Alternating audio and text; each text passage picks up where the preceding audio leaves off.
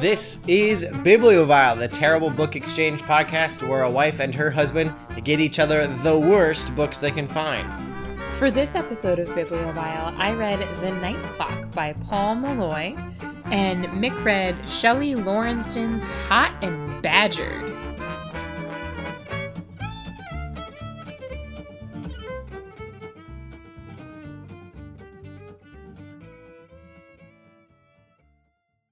Welcome to Bibliophile. We are back finally after a hot minute off. I feel like we had a good excuse for that hot minute off, though, given that we were out of the country for 2 weeks. Yeah, but I mean, our fan would really just want us to record constantly, I'm sure. I know, I bet you are all just devastated, Yeah, all both of three of you.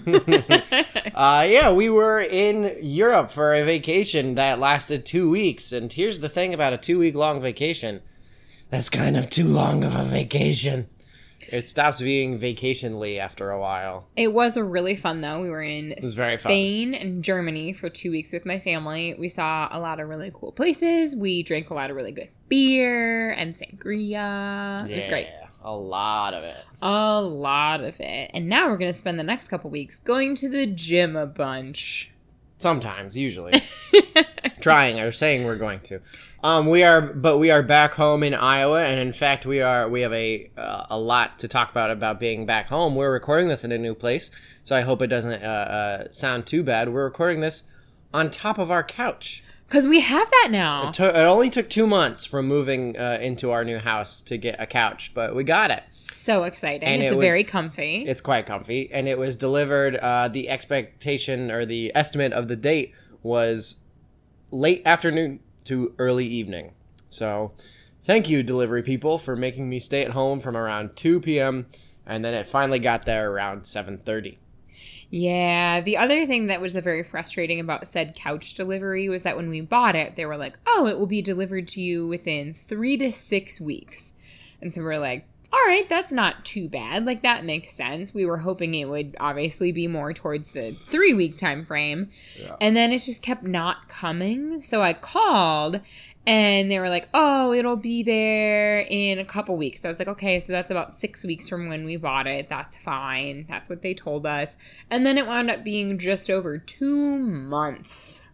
Yeah, Great. So our house actually looks like a house now. It's very exciting. It has a couch, and then we can move the other furniture around the couch instead of several different pieces just kind of sitting in the living room. And the other nice thing is that another new addition to our home is the presence of a dog bed next to the couch, which will be filled tomorrow. With what? With Brooks or Finn. Oh, a dog. A dog. Nice. Yeah, we adopted a dog. We got to prove someone trusts us to take care of a living thing. So that's good, I guess. Mm-hmm. He's a 4-year-old, as my dad would describe him, scroungy old mutt. He's very cute. He has a gigantic head with a really nice little divot in between his eyes that I just want to put my face in. Yeah. He's a good boy. So, and I hope so, baby fat face. In future episodes, you may hear the clicking and clacking of dog paws or something. I don't know what he's going to be up to while recording, but this is our last just us recording. I know. It's very exciting. Very exciting. And I'm very happy about the books that we read this time around. Oh, I'm very excited. You're excited about my book, yes, too? I cannot hardly remember why I picked you at The Night Clock, because it looks terrible. And it has a bunch of capitalizations on the back of it. I'm pretty sure. It does have a lot of capitalizations. Yeah, I picked this out for you like a month ago, so... Some of the things that are capitalized on the back of this book are Dark Time. There we go. That's why I picked it. Night Clock. Firmament Surgeons. And Autoscopes. Ah, yes. Autoscopes. Autoscopes. No more of that custom scopes. They're automatic. So, do you remember, I think it was around this time last year, maybe it was over the winter, but you bought a book at Prairie Lights, which is one of our favorite bookstores in town, called The Hike by Drew Magary. Yes. Magary. And it was a really good book. It was very weird. I also read it. Super quick read, but like, I don't know. It was just very like weird. It was a weird book. Like weird things happened. There's a word for it that I'm searching for that I can't think of right now. Kind of absurd, very abstract. And there were parts of this book, The Night Clock by Paul Malloy, where I felt like that was the vibe he was going for, but he never actually pulled it off.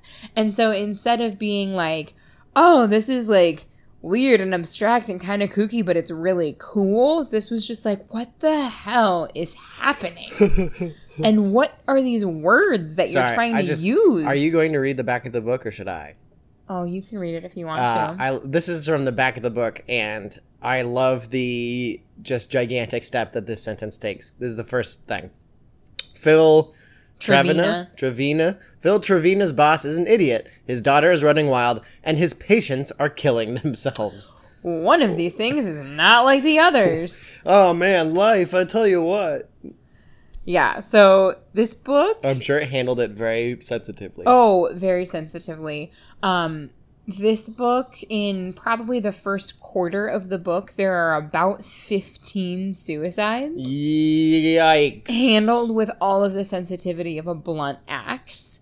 It's just really weird, and it's so jarring. And I think that's a style that some authors go for, like things happening seemingly out of the blue.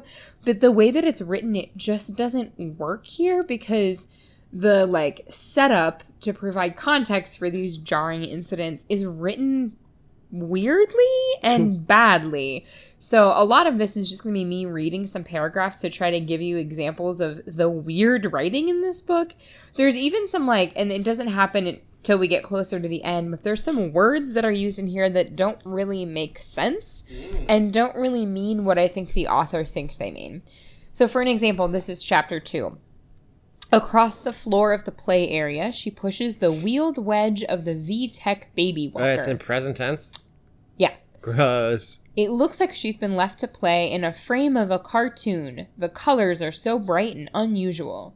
The walker has a voice. It sings in an accent that is surprisingly highborn, like a throwback to Watch with Mother. I have no idea what a name that means. She runs in her socks, tiptoe, delicate. A father in Matalan clothes with a blue chin ponders his son engulfed in the ball pit, nourished by the new adolescence of divorce, the sulks, the drink, the self. She's sitting on the floor playing with a drum. Sorry, I fell asleep. The carpet tiles are a hideous stormy blue, a laboratory color concocted to suggest good cheer by scientists with antisocial personalities. She looks like a chimney thrown into relief against a thundercloud. She waves at him. He doesn't wave back. Instead, he reaches into the sports bag at the side of his chair. He stands, a gun in his hand, walks toward the play area, and starts shooting.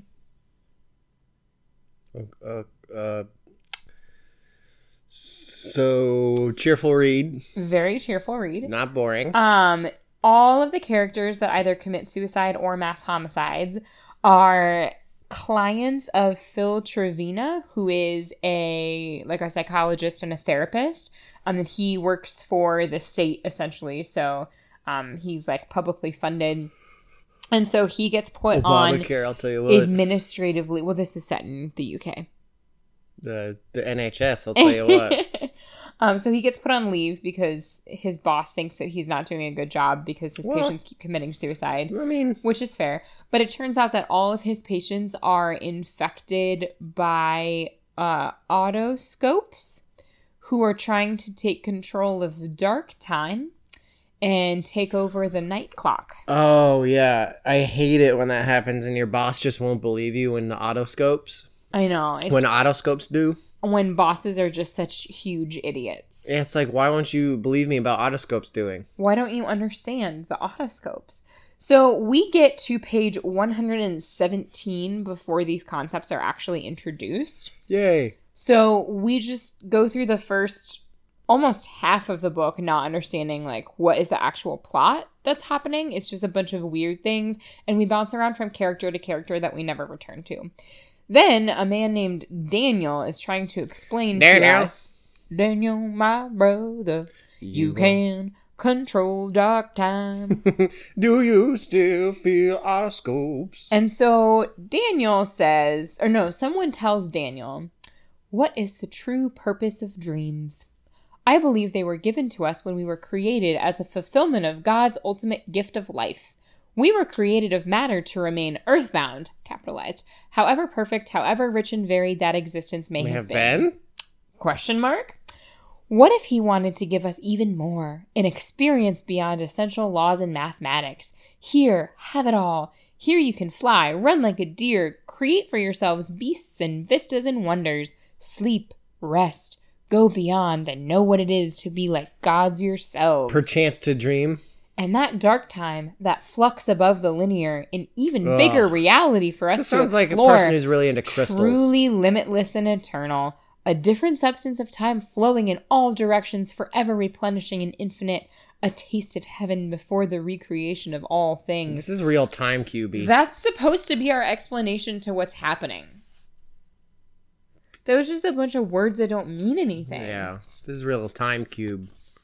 You don't know what time cube is. I don't know what time cube is, but I did like your thought of like this is written by people who are really into crystal healing, because that's what it feels like. The Fibonacci sequences are really aligning. Exactly.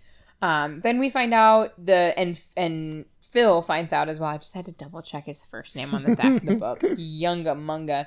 That his patients didn't actually kill themselves. They were possessed by otoscopes. And so it's not actually his fault. Oh, good. And then we find out that one of those otoscopes is inside Phil. He's possessing Phil. His name is Cade. And he is possessing Phil.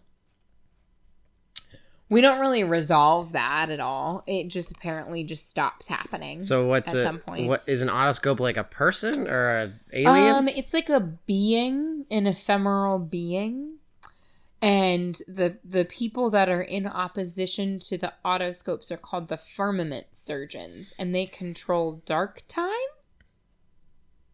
Oh, yeah. I'm sorry I even asked. Yeah, I mean, really, that should have been obvious to you. There's also a creature named Dr. Natus who lives in a jar. No one really understands or explains what he is, but one of the firmament surgeons named Daniel thinks that his power comes from Dr. Natus. Dr. Natus, Dr. Natus, Dr. Natus, Dr. Natus. Basically a piece of mold that floats in blue liquid in this jar. Oh man, this is like if Doctor Who was new agey instead of just bad. Yeah, it's like I just don't get why half of the stuff is actually wibbly wobbly, dark timey wimey stuff. Yeah, exactly. Mm-hmm. Is that from Doctor Who? Mm-hmm. Oh, gross. I watched approximately 2 episodes of Doctor Who and could not get into it. More like Dr. Y even. Dr. What? I'll do you one better. There's also a character named Chloe who is living in a separate physical plane referred to as a quay. And she is exploring with the help of a dog named Bix. And she hasn't been born yet. And so the quay that she's living in is actually inside her mother's womb, and she's supposed to be, like, gathering the knowledge to defeat the otoscopes in womb before she's born. But the reason that I bring this up is because here is an example of some dialogue between Chloe and the dog. And do you know how sometimes... So the dog talks? The dog talks. You know how... That's the least weird thing about this book. You know how sometimes we will point out in bibliophile books that the dialogue doesn't seem to have anything to do with each other? Yeah. Like one person will say something and their response seems like it's a response from a completely different conversation. Yes. That's what all of the dialogue in this book sounds like. Great. Not on my watch, Chloe said. The dog laughed and licked her face. Really? Chloe said, standing up, laughing herself and wiping her cheek. Bix dipped his head. It's what we do, he said. Well, you can pack it in, Chloe said. I can't promise, Bix said. Good to go, Chloe said. What? What? I mean, to be fair, if they were actually talking about the plot, I don't think it would make any more sense, so... But it's like, first of all, what was the purpose of including that exchange in the book? And second of all, what? Yeah, I didn't ask you to promise. The leader of the otoscopes is referred to as the devil in dreams, and this is some more, and I'm putting this in air quotes, explanation of the big plot. That's some Tom Waits ass song right there. The Devil in Dreams was implacably opposed to the keepers of the quays. The keepers were called firmament surgeons, and they had been created as engineers to keep the mechanisms of creation running against the entropy arising from the fall of man. It was a great task, and one which would be superseded at the recreation, but for now, while eternal events took their course and wars raged on heaven and on earth, the firmament surgeons worked and fought and wove their quays and upheld the dreams of man. So it's like, what if the Golden Compass was trash? Kind of. Yeah. Except also was set in the world of Drew McGarry's The Hike. It's like Philip Pushman. the instead of the subtle knife, it's like the incomprehensible knife. Kind of. And there's sort of a resolution, like they defeat the Devil in Dreams, but some of the autoscopes still exist. So basically it's like, we won this battle, but there will be another one later. Do they literally fight a being? They do literally fight a being. And their army is created by a man who is a glass blower. Okay. And he creates their army from glass. That's not a very good army. No. I couldn't really tell you a succinct summary of the plotline of this book because there isn't one to be had. Yeah, I mean, mine either. But yours was at least fun, right? Yeah. So when I found that book for you, are we done with yours? Oh, we're done with mine. I've been done with mine for a bit. I read a little over half of that book on the way to, we flew out for a trip from Chicago. And on our way from Iowa City to Chicago, I read a little over half of that book. And then it sat in my car for 2 weeks because I didn't want to bring a library book overseas with me.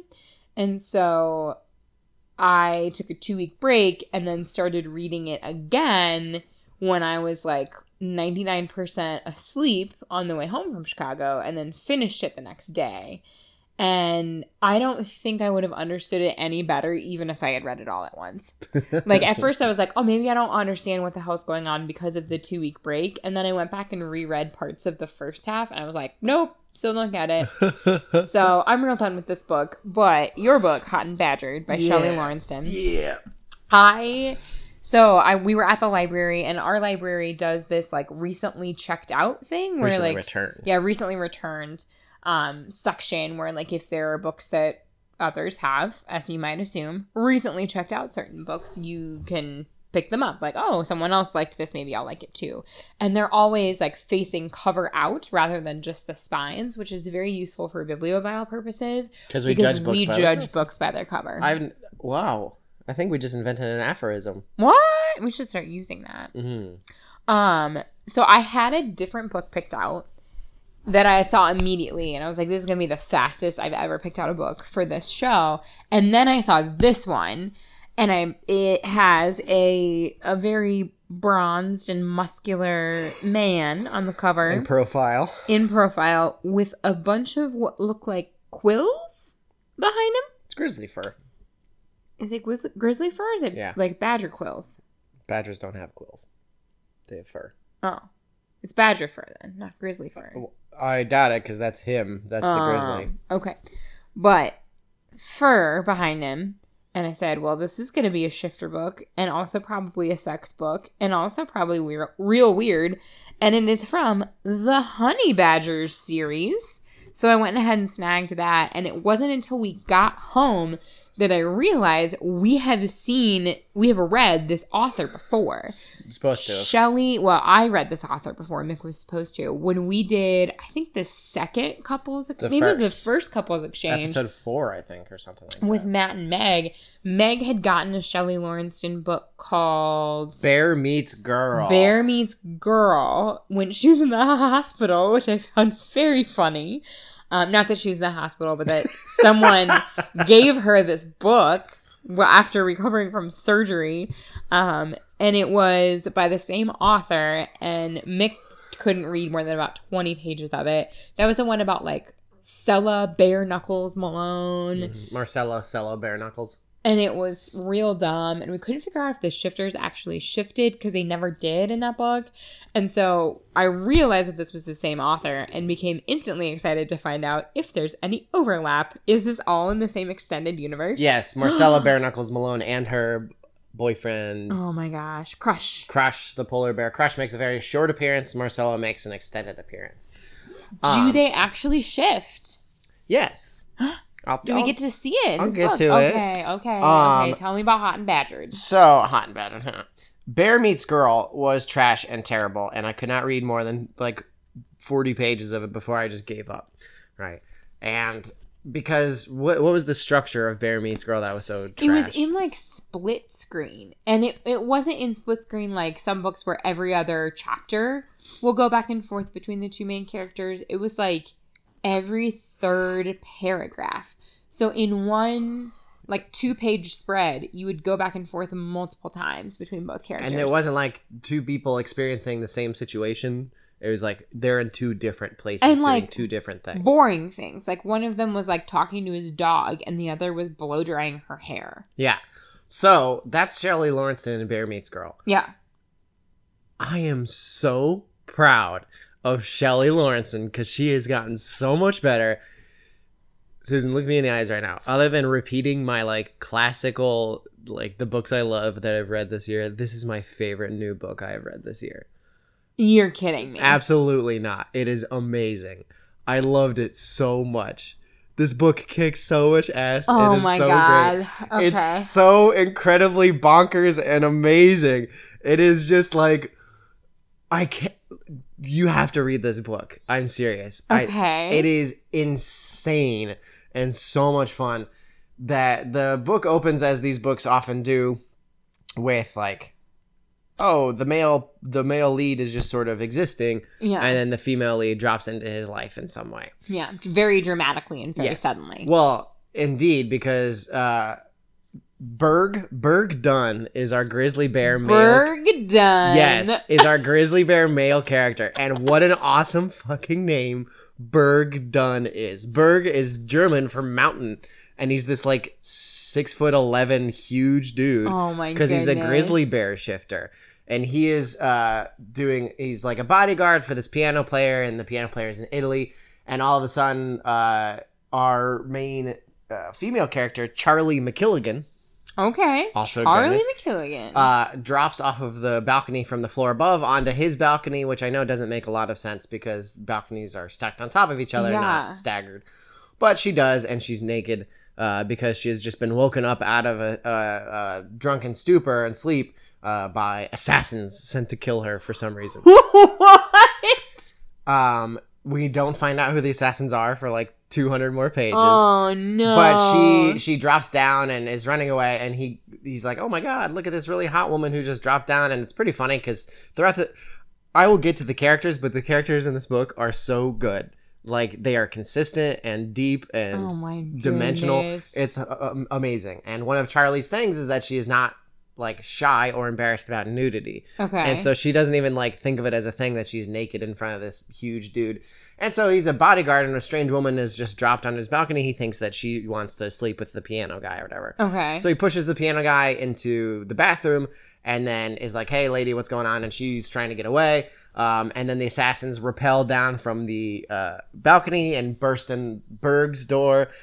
And the very first thing she does, the first kill of the book, of which there are many, is she lengthens her fingernails in the claws and cuts the rope, and so a guy falls to it. One of the assassins falls off the balcony.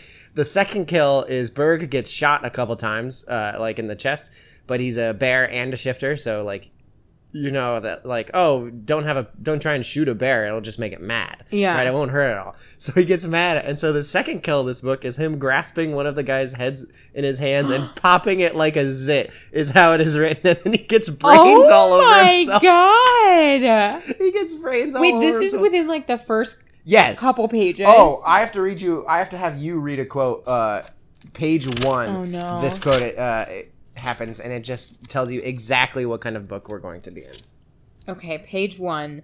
The middle one. The middle sister, yeah. The middle one was full honey badger, like her idiot father and her criminal mother, who was doing hard time in a Bulgarian prison after a jewelry heist went bad. Oh my God. Page one, like two paragraphs down. So basically, that's the beginning, and we are off to a running start with brains all over herself. Bird gives Charlie one of his T-shirts, and so she's Donald Ducking it on her way through the streets of Rome, I think, or some Italian town. And she's running away, and there's a couple different assassins that are trying to close the net.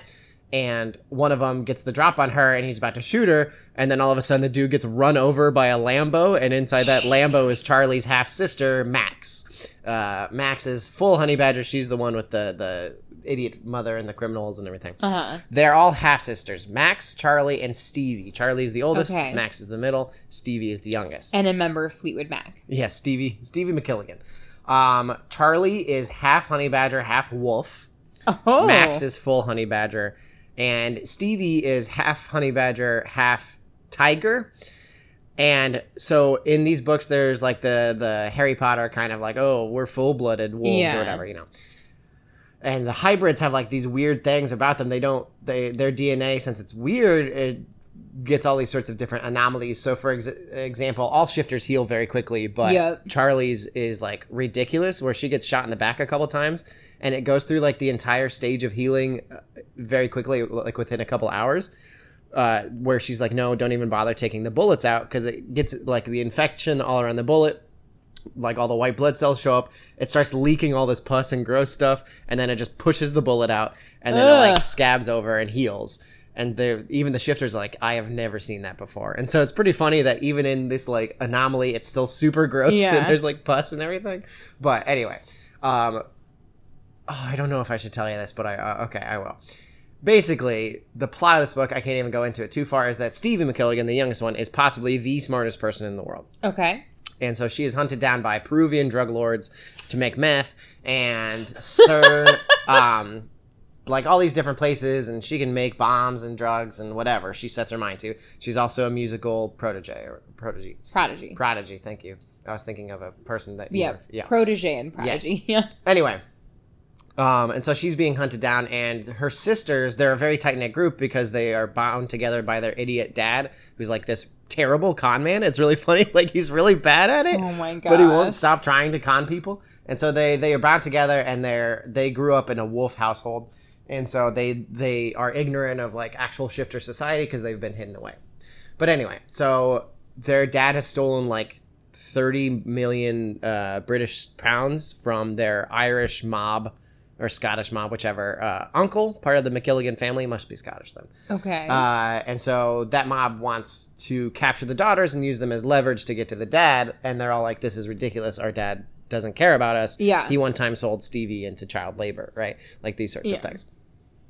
And so when the Scottish mob shows up with like its own mercenaries, full human mercenaries, the daughters go in, and Stevie has this panic disorder. Mm-hmm. And so when she goes into panic mode, she shifts. It's pretty funny. It's like a sci-fi movie that's running out of budget. She like dives behind a table to shift so we can't see it. But she shifts, and she turns out to be a 20-foot tall honey badger with tiger stripes. Oh my god. Like everyone else basically transforms into their animal, maybe a little bit bigger for like the smaller ones, but she is like she 20 feet tall? Yes, she is a honey badger that is taller than the grizzly bears and polar bears in this book. Oh my god. And so it's like she is just this murdering machine. Max is like quasi-psychopathic and very, very good at killing people, whereas Charlie is team mom, basically.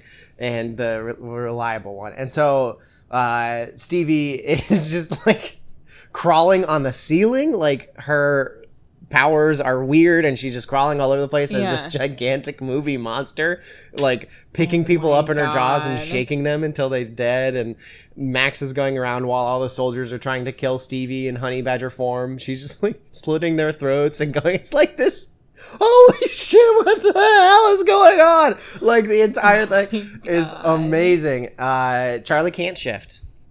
But she can't? She can't. For some reason, she's never been able to. Probably because she's half honey badger and half bear? Wolf. Like, what would that even look like? Well, a 20-foot tall honey badger with tiger stripes, I guess.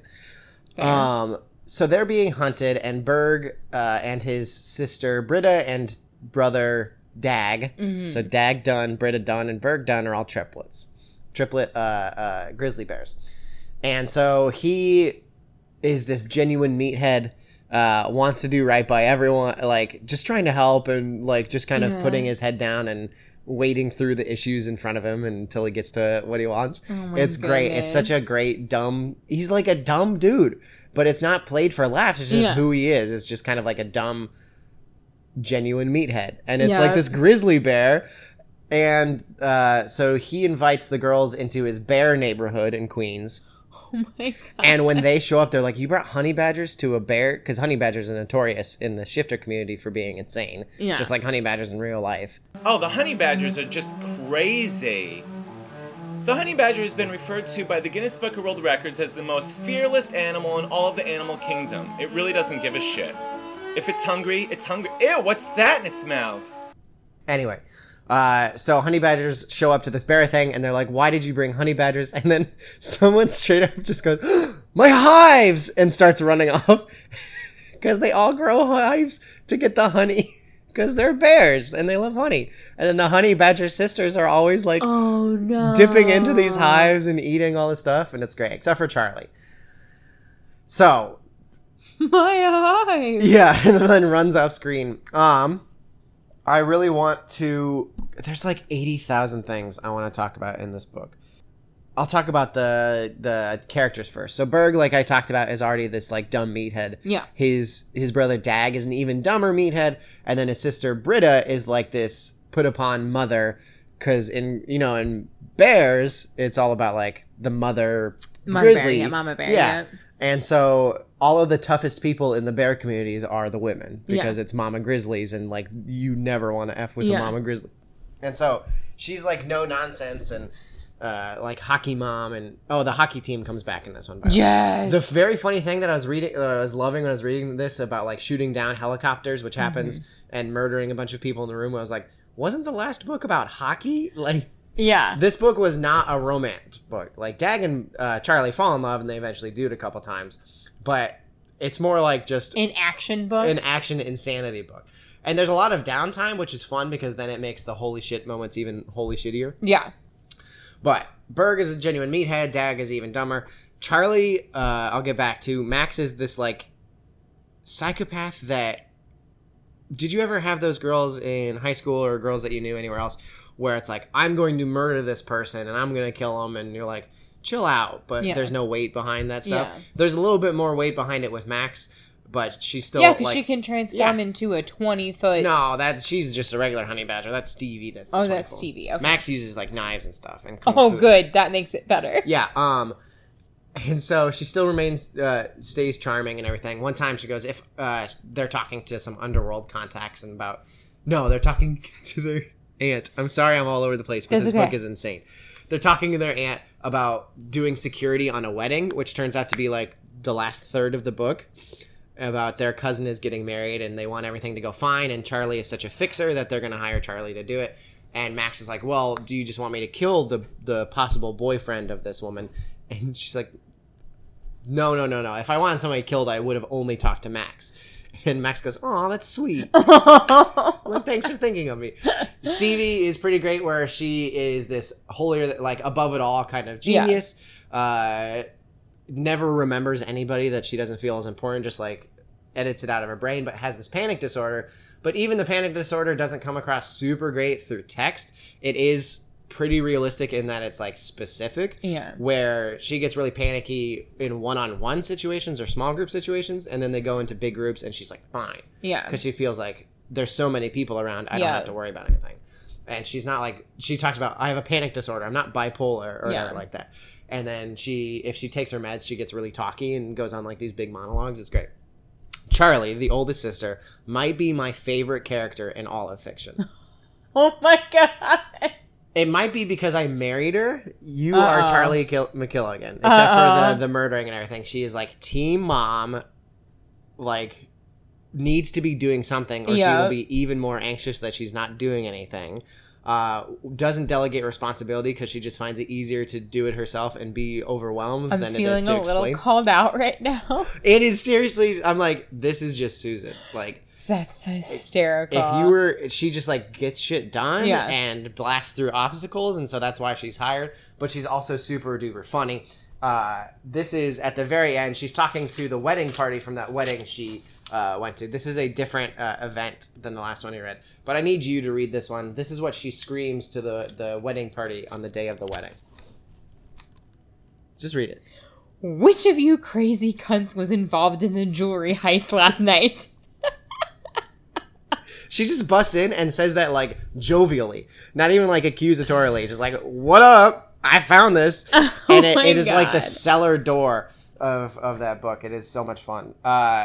So she's great. I love her so much. She gets a bunch of good one-liners, and she's naked a lot, which doesn't hurt. Although it takes about 320. That's not Super Susan, but it takes around 300 pages before they actually get to Bonin, and the Bonin's pretty good. Nice. I'll get to the Bonin in a hot second, but another thing. Well, since we're talking about it, I'll do it now. So this is the second time that they bone. This is Berg and Charlie boning. His Charlie, no matter what was going on, she was always thinking about others because she asked if he's okay. It was her way. He didn't think she knew any other. He wanted to tell her that he loved her, but it was too soon. The big shifter world was still kind of foreign to her, still an oddity.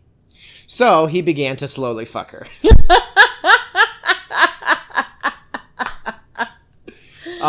So the big shifter world is foreign to them, but it's very fun for us because every shifter type behaves a little bit like their animal. Yeah. Which I mean isn't anything new, but the way that these come across in this book is creative and new. Like there's a weasel shifter who just won't leave people alone even when it's obvious he's not wanted. Like he just wants to be included in everything.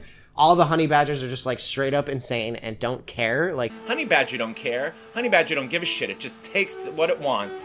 the cat shifters are like holier than thou. Yeah. And, Berg is trying to figure out how he's going to romance Charlie, and Stevie's running joke advice is just stray dog it. Stray dogging it. She'll like say a bunch. Stray dog it. Where the stray dog just comes and lives with you, and as long as it's just around, you don't necessarily have to ever promise it anything. Yeah. But then you can't imagine life without it. Yeah. Just keep stray dogging it. And so that's like her running joke advice to him. It's great. And the bears are absolutely fantastic. Charlie reached under the coffee table and grabbed the .45 Max had holstered under there, putting around in the chamber. Berg's "whoa" barely registered before she went through the house, weapon clasped in both hands, her elbows at her sides. She stopped a few feet from the kitchen and glanced back at Berg. What are those sounds? He walked over the swinging door and pushed it open. With the gun still in front of her, Charlie moved closer but immediately lowered the weapon when she saw a group of what she assumed were her neighbors sitting at her kitchen table or leaning against the counter and devouring her food. I see your mistake, Berg explained, moving into the kitchen. The neighbors barely noticed him. You left the window open. We smelled this a block away, Asao said between bites of lemon cookies. Did Tiny give you the right garbage cans? A male bear asked, remnants of a raspberry Danish in the corner of his mouth. So she, to deal with stress, she bakes. And so she like, if she gets super stressed out, will turn out just like an entire bakery worth of baked goods by the time she's done. And eventually the bears start giving her lists. Like, next time you're stressed out, could you make these for me, please? And she baked with the windows open. So all the bears just kind of like ambled inside. Like, they didn't rush, they didn't break and enter, they just sort of, like, walked in. So good. And they got to get the right trash cans, because if they're in bear form, they might go through the trash or whatever. Oh. And so it's this bear neighborhood. One bear shows up, and it's almost trying to intimidate, but it doesn't, where he's just investigating things and breaks a piece of the fence. And he's just I'm sorry, I'm sorry. And he's just he's too big, and he's just like too curious, like all the bears are curious, and just like break stuff on accident. It's so great. I love it. The hockey team does come back from your last book, where they really want Max and Charlie to be on the hockey team because they can kick super amounts of ass. Yeah. And it's really funny. Charlie beats up Marcella Malone, the weasel shifter, and one of the people from the group. At the same time, single-handedly, because she feels like her sisters are being threatened. So it's this really great thing. I talk about it more in the blog post. go to the blog, bibliovilcast.blogspot.com. But this is a book all about family and like how we are given some and how we make others. But the hockey team comes back, and both Charlie and Max are like, no, I don't know how to skate. This is insane. Stop trying to put me on this thing. And it's really funny. There's like a fight going on, and the guy, the big Novikov or whatever, shows up and goes, do you know how to skate? And she's like currently throttling somebody, and he's like, do you know how to skate? What are you talking about? The hockey team. Do you want to be on it? She's like in a fight. She's like, no. Oh, it's so much fun. I can't even summarize all of the different pieces of it because it's just insanity. We see the dad a couple times. We see other pieces moving around the world. And then nothing gets resolved fully except for the wedding thing. And I'm very excited to read the next book. You have to read this. It's crazy. I will read it. The only problem is that it's too long. It is 450 pages long. I know you were 417. You were really mad at first when I got you this book. It's but still now too it turned long. out well. Insanity is too. It's too long for Insanity, but it is absolutely fantastic, and I loved most minutes of it. I want to see if there's anything I forgot to talk about. I'm very proud of her, Shelley Lawrenston. Oh, Charlie, for out of nowhere, they bring up watching pornography. Okay. And she mentions that she watches cartoon pornography because then she doesn't have to worry about mothers. Like the fact that they're somebody's daughter. Oh, no. So she watches cartoon pornography. Let's see here. Someone says, a little duct tape will fix my bleeding. And they go, you're not a headlight on an old Chevy. You need a doctor. So good, like legitimate laugh out loud lines and everything. Good jokes. Very, very happy with Hot and Badgered, which is not a thing I thought I would say. No. So I can't wait till you read it. Well, I'm happy for you that you got to read one of your favorite books of 2018. Yeah, going on the list. My So goodness. thanks. Okay, I'll read it. If you think I should read it, I'll read it. Yeah. I think that is going to do it for us at Bibliophile for this episode. In 2 weeks, we're going to be accompanied in recording by our little buddy. Yeah. Whose name is Nick? No, my name's Mick. No. What do you think his name's going to be? Either Brooks or Finn. So we are going to see you later. Remember that we have a written blog as well online. Jesus, that was a tough sentence. We have written book reports online at bibliovilcast.blogspot.com. You can also follow us on Twitter. I am at SusanJ. That's S with 3 U's, SANJ. My personal account is DickieMa, DickIMAA, and you can follow Bibliovile's account at Bibliovile. I managed to snag that one on Twitter, but I'm not sure on it was Blogspot. really popular. Well, the intro music to our podcast is Babe of the Night by the band Elixir off of their album Rampant, and our outro music is done by Michael Dean Dickinson himself. I have not put outro music on these episodes for some time now. Well, maybe you can start. Okay. Maybe I'll inspire you. Maybe. So, once again, thanks you for listening, and I can't wait to see what night time, or what was your time? Dark time do. What that dark time do, though. What that dark time do. Bye. Bye. It's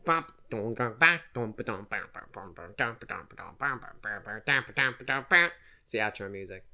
Good outro music, Meg. Wow. Oh, bum bum.